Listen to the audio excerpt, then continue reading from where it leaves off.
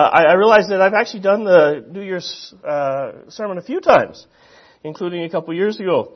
So I don't know why that is, but I'm quite fortunate to do so. But you know what? If you reflect a lot on the world, you can become quite depressed. I mean, for goodness sakes. I was looking at the population exponential growth graph. I'm sure you've seen it.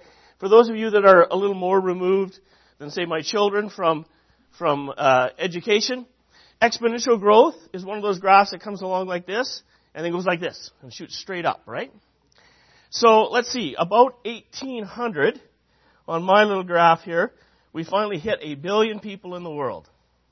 So prior to that, in all of recorded history, it's estimated there was never 1 billion people on the earth. And then at 1800-ish, we hit that. By 1900, we doubled it. So in 100 years, we doubled the population of the earth. By the year 2000, we hit 6.5 billion people. And we're rapidly approaching 8. That is incredible. So there are several solutions to this. My personal favorite involves lemmings, but I'll let you figure that out. We are rapidly outgrowing the Earth's ability to sustain itself.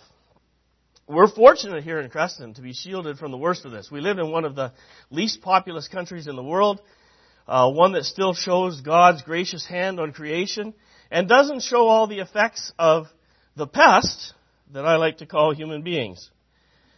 We don't see the worst of it, and yet still, through global media, we're exposed to it. I mean, there's a lot of things going on. Were it not for the 1970s food revolution that most of us hate because the big corporations began to do monoculture across the world, we wouldn't have enough food now. So berate them all you will and grow heritage seeds. I'm all for that. I think it's important to maintain biodiversity. But if it wasn't for them, most of the world would be starving right now. And that's only 30 or 40 years ago.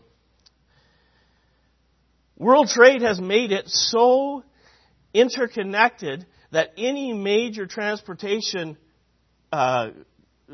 problem is going to shut down our food supply very, very quickly. Last year in January, we had the headline during the blizzard in New York that said, the empty grocery stores, what are we going to buy? Where do you shop in New York and Boston when we only have about 3 days' supply in the grocery stores? That was last year. I think most of you were fortunately sheltered from the worst of the terror of what Ebola was this last year. As a healthcare worker, we were busy learning to don and doff in such a way that you would not be exposed to Ebola.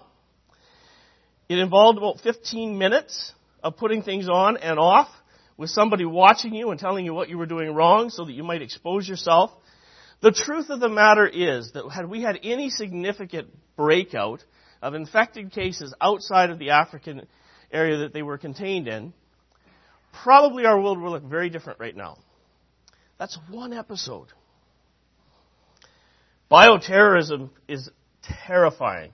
One of our last lectures in medical school was on what to do as medical professionals if bioterrorism is used. As I tell my wife when I talk about the sulfuric acid that goes past our place in train cars all the time, if you see it wreck, you might as well sit down and relax. You're not going to be able to outrun it.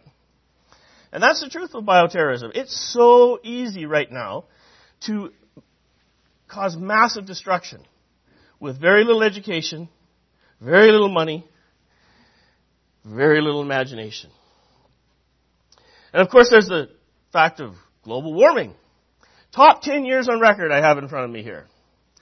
So with the exception of 1998, which was the fourth warmest year on record ever since the 1880s, when we've been keeping track of all this, all the others have happened since 2002.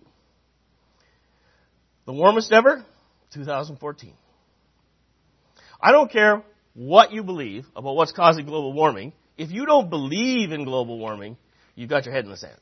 It is happening. What about the global superstorm? So if you've ever wanted to read some speculative fiction, you should read about the global superstorm.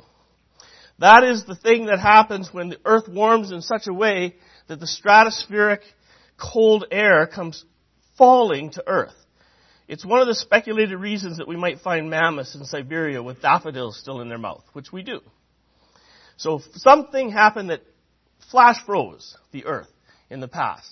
And the theory is that global warming caused such a difference in storm patterns that you can get this massive freezing.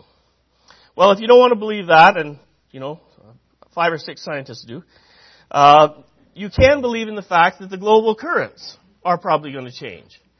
If you've enjoyed living in England because of its nice warm climate, because of the current that comes up from the south, get over it. You better start looking at Iceland, who's going to get warmer, because you're going to be living like they used to, because of the shifting of the ocean currents. How are we feeling now? It really brings us to the point, really you need to go online and start looking at things like survivalists. Oh no, that's the bad word now. It's preppers. And what they get ready for. So I'm going to ask them to bring up the slide. Have you seen this word? Teotwaki. The end of the world as we know it. It's coming, folks. I don't know when. But it's coming sometime. What are we going to do about it? Let's go to the next one. When it all looks like that, what should we do?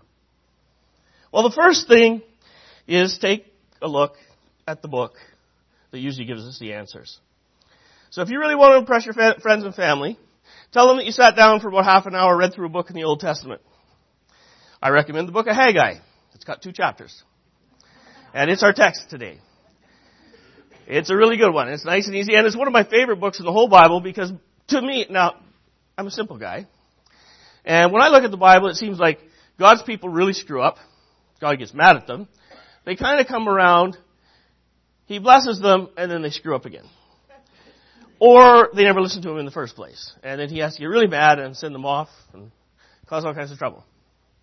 Haggai is one of those books where Haggai was a prophet, came to the leader, said, hey, we got a problem. The people said, yeah, you're right, we do. And they responded, and everything was good. It's a nice little book.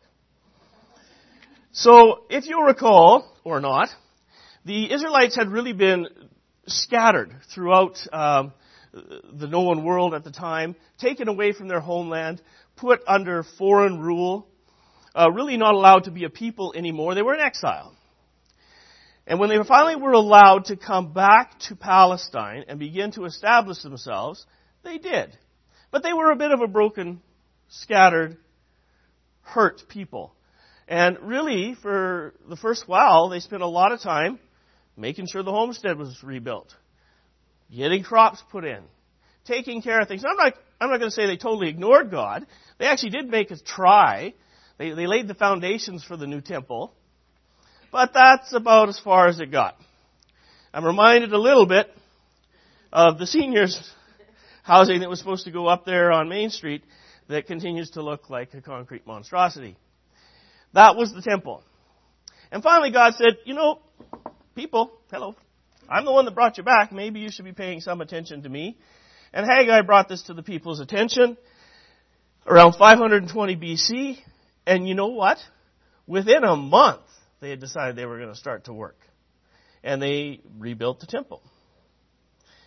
Haggai calls the people to account for again ignoring God, and they start to pay attention. And there are some messages that I want to get across from that book. Now, I'm not going to read the whole book to you, short as it is, because I think you're capable of that. You're also capable of looking up the scripture readings in your bulletin if you're interested. What I am going to say is that we're not in this alone.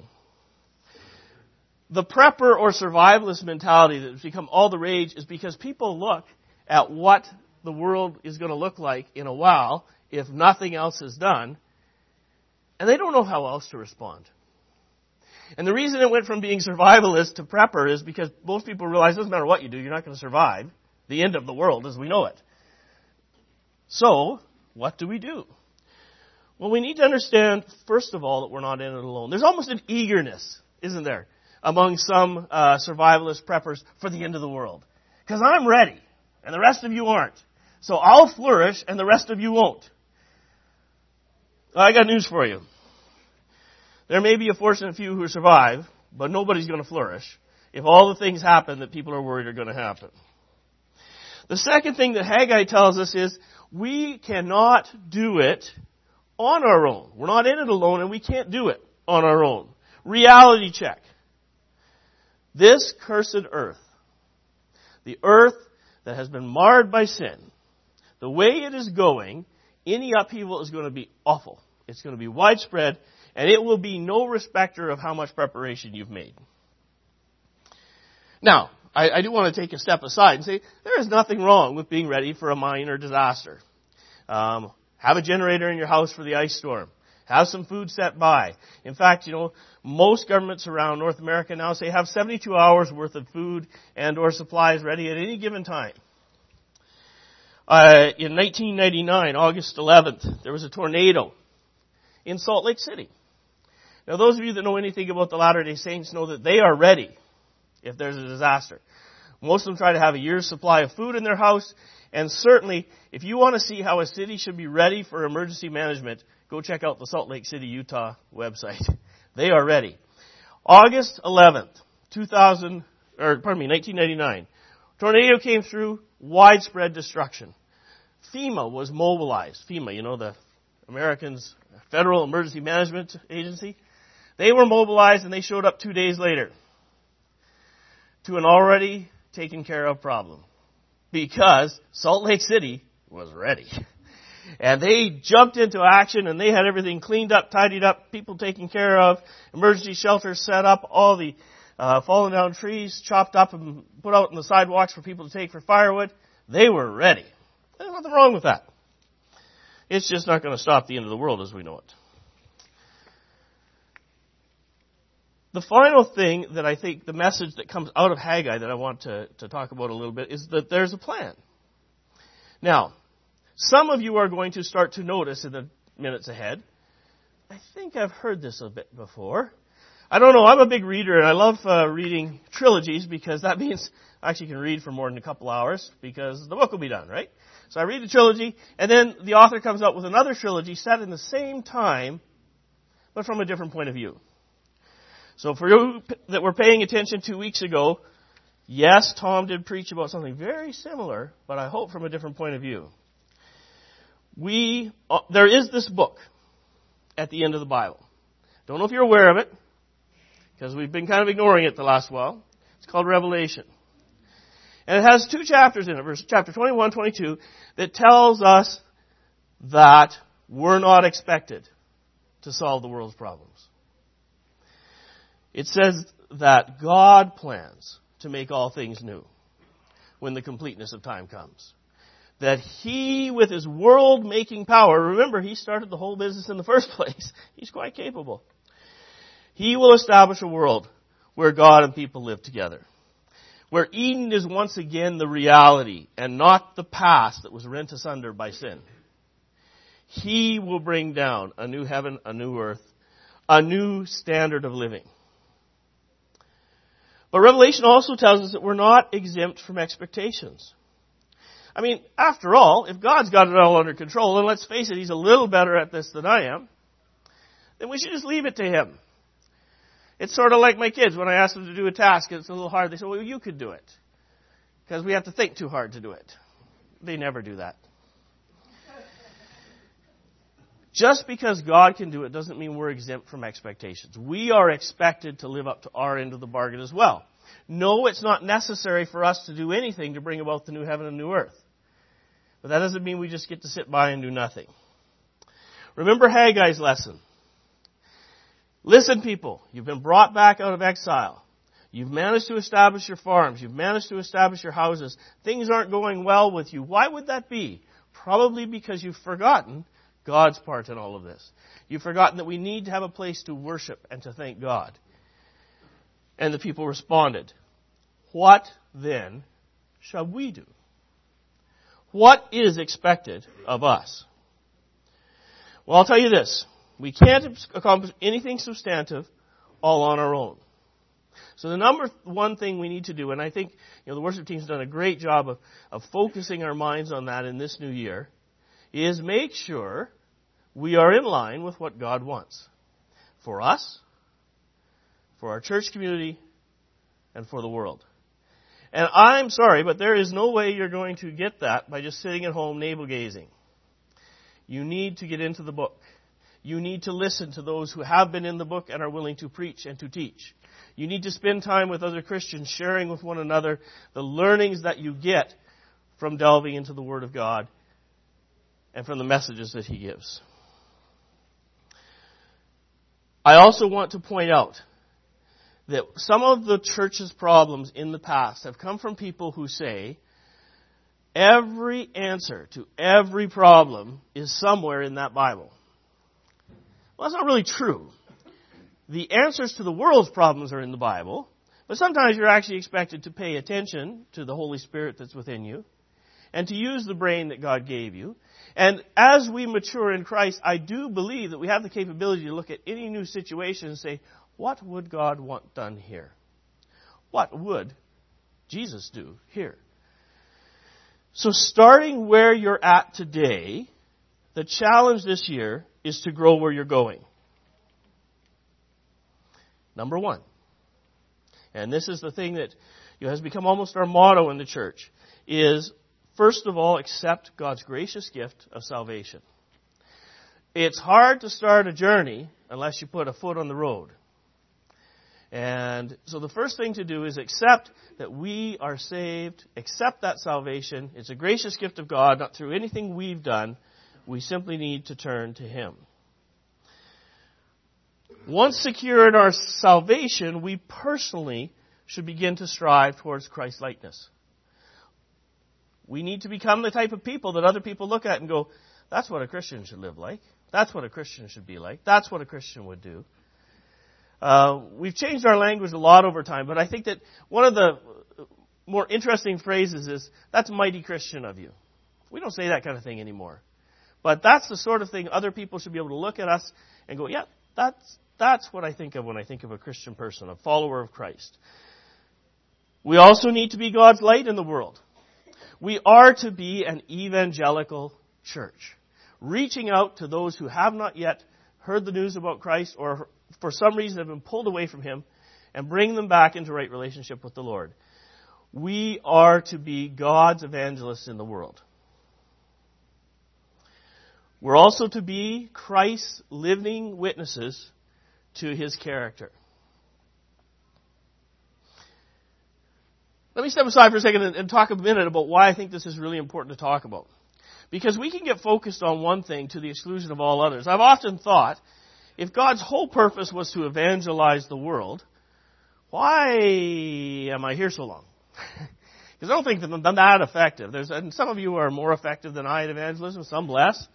But the reality of things is that we live a lot longer than necessary to do the things if we just dumb Christianity down to you need to be saved. Because I got a plan. God didn't listen to me. He often doesn't with my plans. My plan was, as soon as people convert, God ought to just snatch them out of the world. Problem solved, right? Obviously, there's a purpose. There's a reason that we spend time on the earth as Christians after we're saved. And I think it is to grow in our relationship as Christians, to grow as Christians, to become more and more like the people God wants us to be. We're to grow up. If you look through the Bible, you'll see in several places where it talks about as Christians, once you've got through that initial stage of becoming a Christian, you're to mature in the faith. And that's a sermon upon sermon upon sermon that I'm not going to go into today because there's so many aspects of that. But as a Christian person, we should be growing daily, becoming more like God in what we do. Most of the New Testament letters are about this. Either people, this is what you should be doing, or people, really, you should know you shouldn't be doing that. It's really about growing in the character of our faith. We're to be good stewards of what God has given us. Land, money, talents, gifts, children, people who rely on us. These are things God has given us that we're to be good stewards of. We're to rest easy on the land We're to be good people towards one another.